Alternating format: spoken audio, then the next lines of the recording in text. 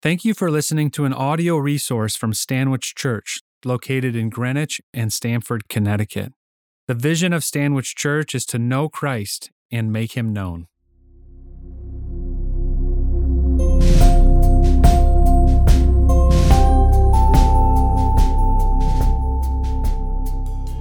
The gospel lesson for today is from Matthew chapter 23, verses 1 through 15.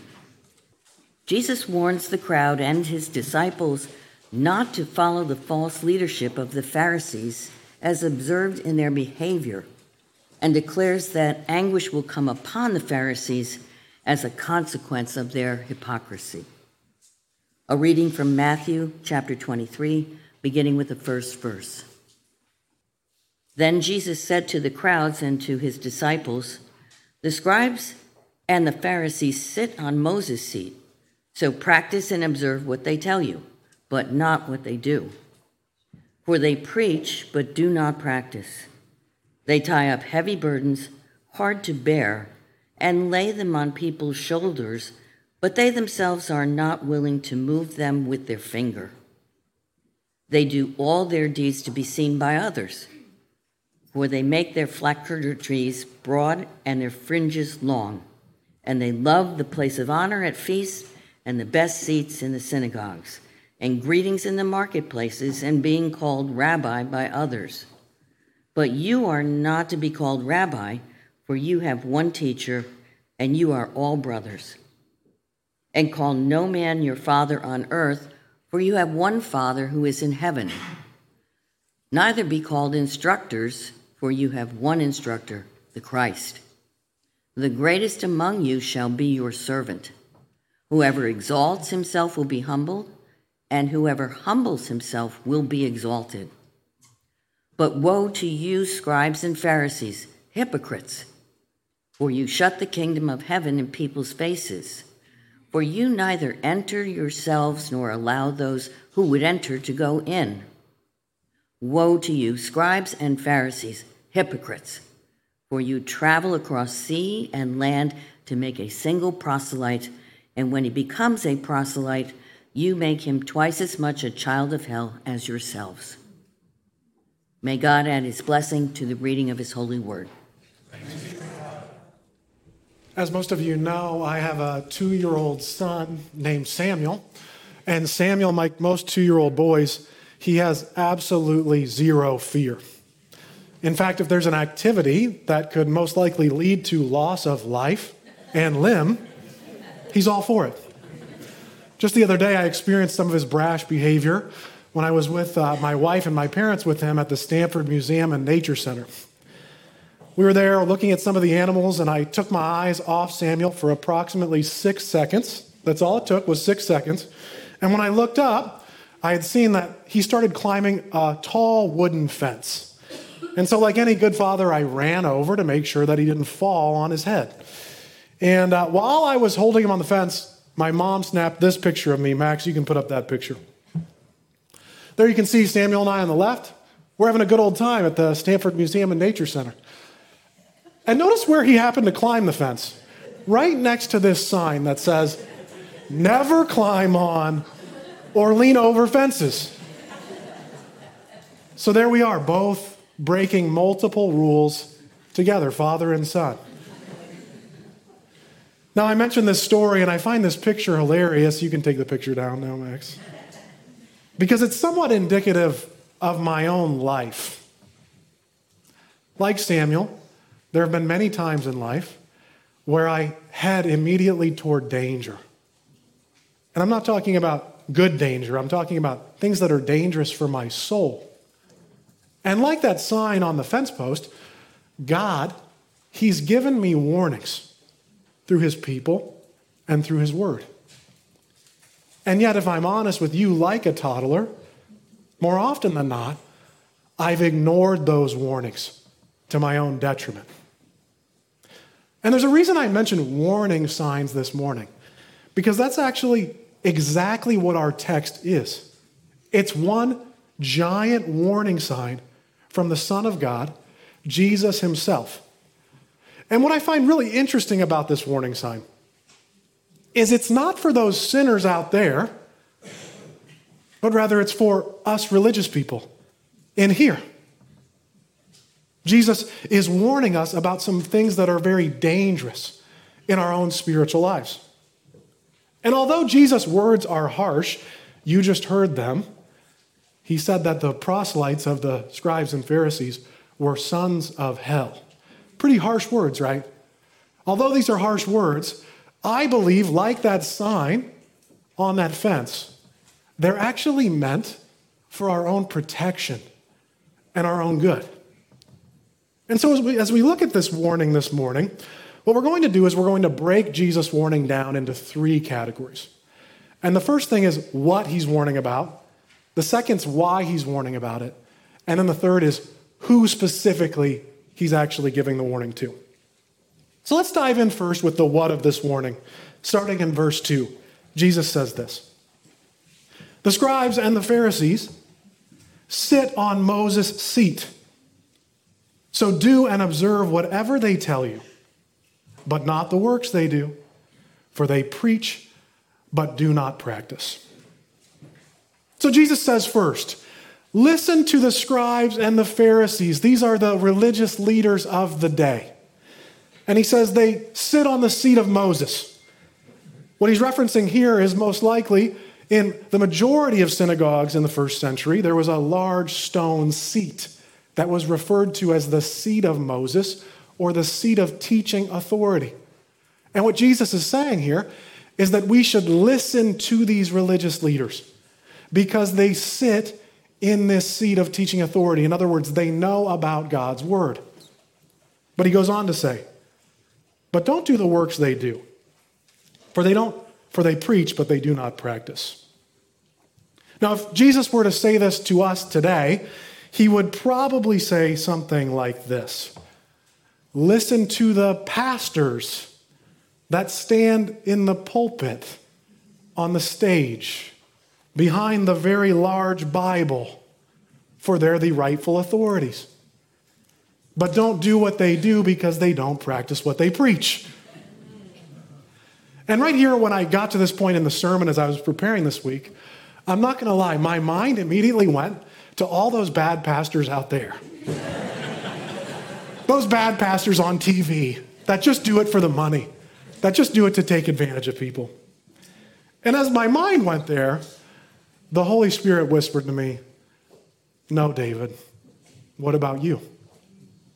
And so this past week, I've been asking the Lord, where do I preach but not practice? Where do I do this, God? And he's lovingly revealed a few things to me. First, one is that I lack patience in a major way. This especially comes out while I'm driving. This is why you'll never see a Jesus fish on the back of my car, by the way.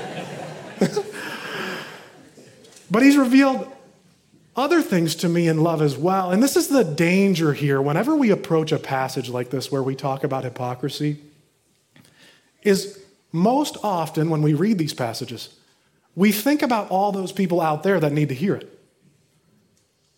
And so if you're sitting in the room right now and you're thinking about your friend that needs to hear about this sermon and hear about preaching and practicing, I just want to invite you to join me in prayer. We're just going to ask the Holy Spirit to do for you what he did for me. So let's go before the Lord.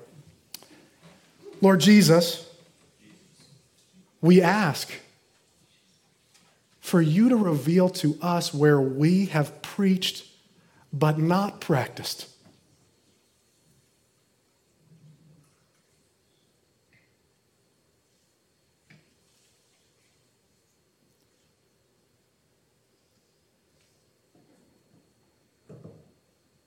Amen. So what's the problem with preaching and not practicing? Why does Jesus have such a big issue with it? Well, he goes on to say why in verse 4. He says this: they tie up heavy burdens, hard to bear, and lay them on people's shoulders, but they themselves are not willing to move them with their finger. So what does he mean by this? Well, imagine someone walking into the synagogue in Jesus' day and they sit down to listen to one of these Pharisees or scribes that's sitting in the seat of Moses. And this Pharisee and scribe explains the law. They say, you need to do X, Y, and Z to be made right with God. Now, they themselves are not necessarily doing it, but they're telling others to do it. And this is what he means here. This is what happens when people walk into this church and I tell you to do things that I don't do. It's as if I'm tying a heavy burden on your neck and I'm not even using a finger to lift them. Which, by the way, church, I never want to do as your pastor, ever. And so what is this idea of tying heavy burdens? How can you summarize it? It's really what we call in Christian faith legalism. You see, legalism, it's this strict, dry living that seeks to earn God's grace and love. And when our relationship with God is based on legalism, it leads to these heavy burdens being tied around our necks. And one of the biggest issues with legalism is this, that it's really all about us and our own performance. You see, it's all about how we can make God love us. When I first came to Jesus, this actually worked itself out in a strange way in my spiritual life. When I first came to know Jesus, I recognized something, that I was loved by God, not because of anything I did. And out of that love, I wanted to change my life. I wanted to be good. I recognized I was loved, and therefore I wanted to be good. I was loved, therefore I wanted to be good. And then I started going to some Bible studies and some Sunday morning services. And then I went to seminary, which was a really bad idea. And I started to believe the opposite, that I was good, and therefore I was loved. You see, that small shift in order totally changed my spiritual life. And because I started to believe I was good and therefore loved, I found myself trying to earn God's grace. And this is what Jesus is talking about here. And he says that because of this, if we seek to earn God's grace, not only does it lead to a heavy burden, but it also leads to us performing in front of other people. We don't just perform in front of God, but everybody else. And this is what he goes on to say in verse 5. They do all their deeds to be seen by others, for they make their phylacteries broad and their fringes long. And they love the place of honor at feasts and the best seats in the synagogues and greetings in the marketplaces and being called rabbi by others. You see, because legalism is all about us earning God's love and earning his grace, because it's all about our performance, it ends up becoming all about image management. And that's what these men were doing in the first century. For example, Jesus, he references this phylactery. Max, you can put the image of the phylactery up.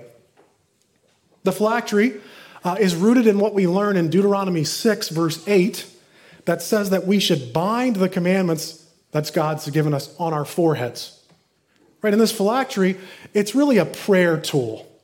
And it's to remind men, Jewish men, to stay focused on God. And notice what Jesus says here. The problem is not the phylactery.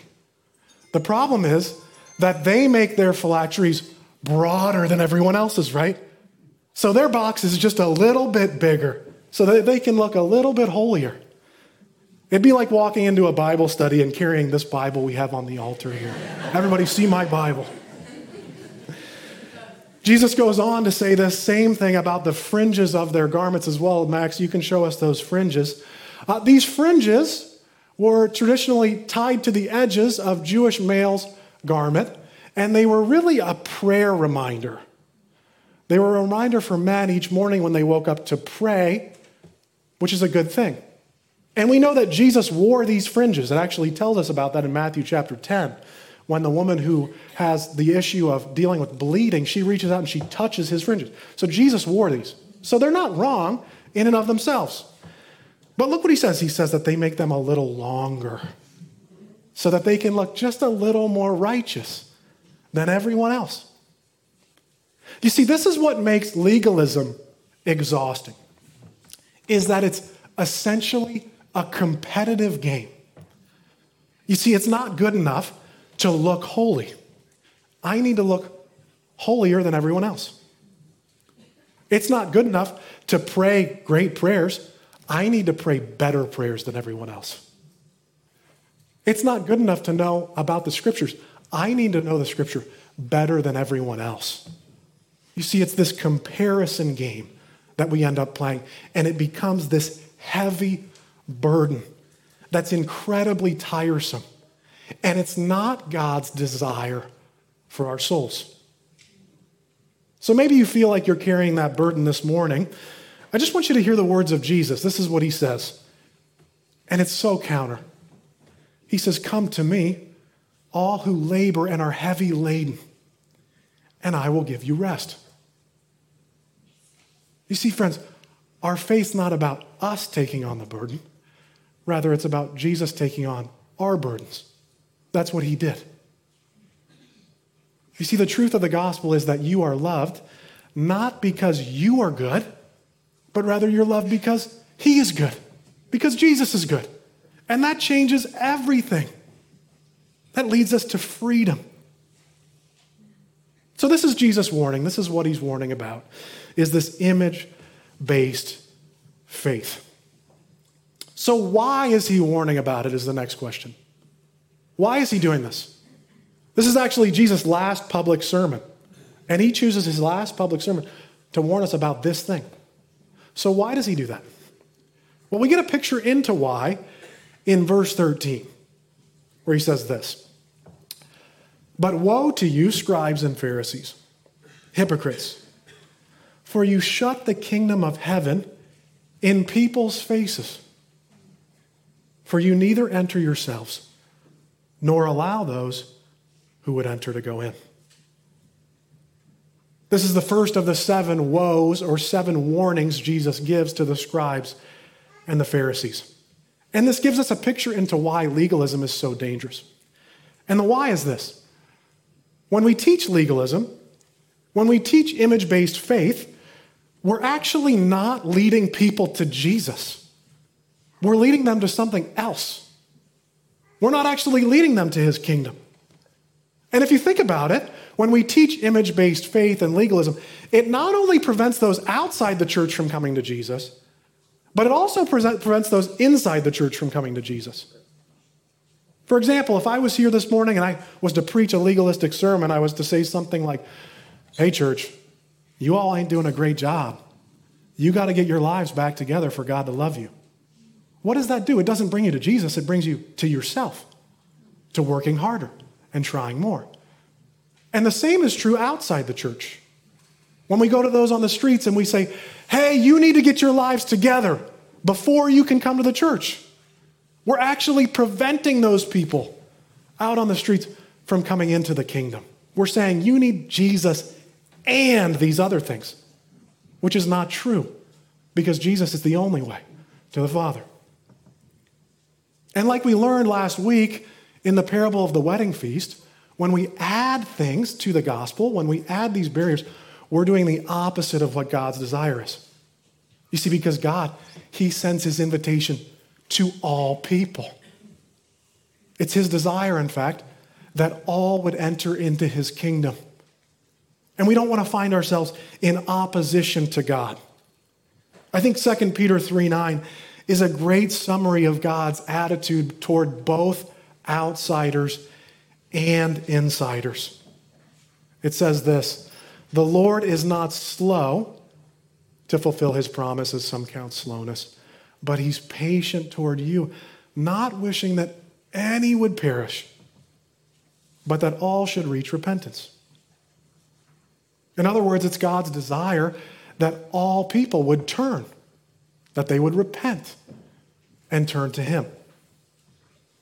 And he sends this invitation to both us inside and outside the church.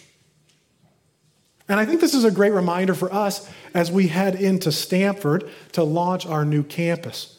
Because, friends, we're about to send the invitation far and wide to a lot of people that might not look or act like we do. But we're not winning them to a behavior modification model. We're not telling them they need to change their clothes before coming to church. No, we're winning them to the gospel message, which is not really about them. It's actually about Jesus and what he has done for them. You see, the message of the gospel, it's extremely simple. And it's simply that God loves you and that he sent his son Jesus to die for your sin so that you could be forgiven and restored to the Father. You see, very little of that message actually has to do with us. It's more of him doing all the work. This is why the gospel is good news and not bad news. Because we're not winning people to a burden, we're winning people to freedom, to lightness, to joy. You see, when we're won to Jesus, what we realize is it's not really about us. It's about him and his faithfulness. And this is a great reminder for us, and a great reminder for me, your pastor. This is one of the passages that actually keeps me awake at night, where Jesus is warning teachers. There's another passage that's actually a little bit worse than this one. I actually think about it almost every night before I go to bed. And that's James chapter 3, verse 1. And it says, not all of you should be teachers, because they'll be judged more harshly. And I know I'll be judged more harshly than most of you. And I should be. So you might be sitting there thinking, well, I'm really glad I'm not a pastor. Praise God. You should be glad, by the way. But that's where the who of this message comes into play. Because Jesus, he's actually not talking to the scribes and Pharisees here. It's very interesting. The heading in the scripture here is wrong. It's added in later, by the way. He's not talking to the scribes and Pharisees. He's actually talking to his disciples and to the crowd. Did you notice that in verse 1? It says, then Jesus said to the crowd and to his disciples. You see, Jesus, he's not addressing the religious leaders. He's using them as an illustration of what not to do for his own disciples. And I think this reveals to us who is most at risk for this legalistic, image-based faith. And it's us. We are. Us church people. We're the most at risk to start to believe that what we do will actually earn God's grace. And we're the most at risk to teach this to others. So I think this deems a question then. We've been warned by Jesus. So how can we respond? How can we listen to him? Well, the solution, it's somewhat counterintuitive, and I think we find it in verses 11 and 12. So let's read those together. Jesus says, the greatest among you shall be your servant. Whoever exalts himself will be humbled, and whoever humbles himself will be exalted. And I know what some of you are probably thinking right now. This sounds like more homework, that I should humble myself. Well, the surprise is, this verse, it's not really about you. It's about Jesus and what he did. You see, because God in his sovereignty knew that no matter how hard we try, we are incapable of fully humbling ourselves. We can't do it. And in light of this, instead of humbling us, he humbled himself. Paul puts it this way, that God was in Christ, reconciling the world to himself, not counting our sins against us. You see, Jesus, he's the solution to our image-based, legalistic tendencies. He's the solution to everything, to be honest. And so if you have yet to give your life over to him this morning, I encourage you. There's never a better day. There's never a better time than now. And maybe you've known him for a long time, but you've fallen into this legalistic trap. I want to encourage you to reorient your gaze to him, the founder and perfecter of our faith. Let's pray together. Lord Jesus, you are the solution to our sin and our self-righteousness. And so, Lord Jesus, for those of us that have known you for some time, but have shifted our focus off of you onto ourselves, I ask, Holy Spirit, that you would lovingly redirect our gaze to our first love. And Jesus, for those of us that have yet to surrender our lives to you, God, I pray today would be the day. We pray all these things in Jesus' name. Amen.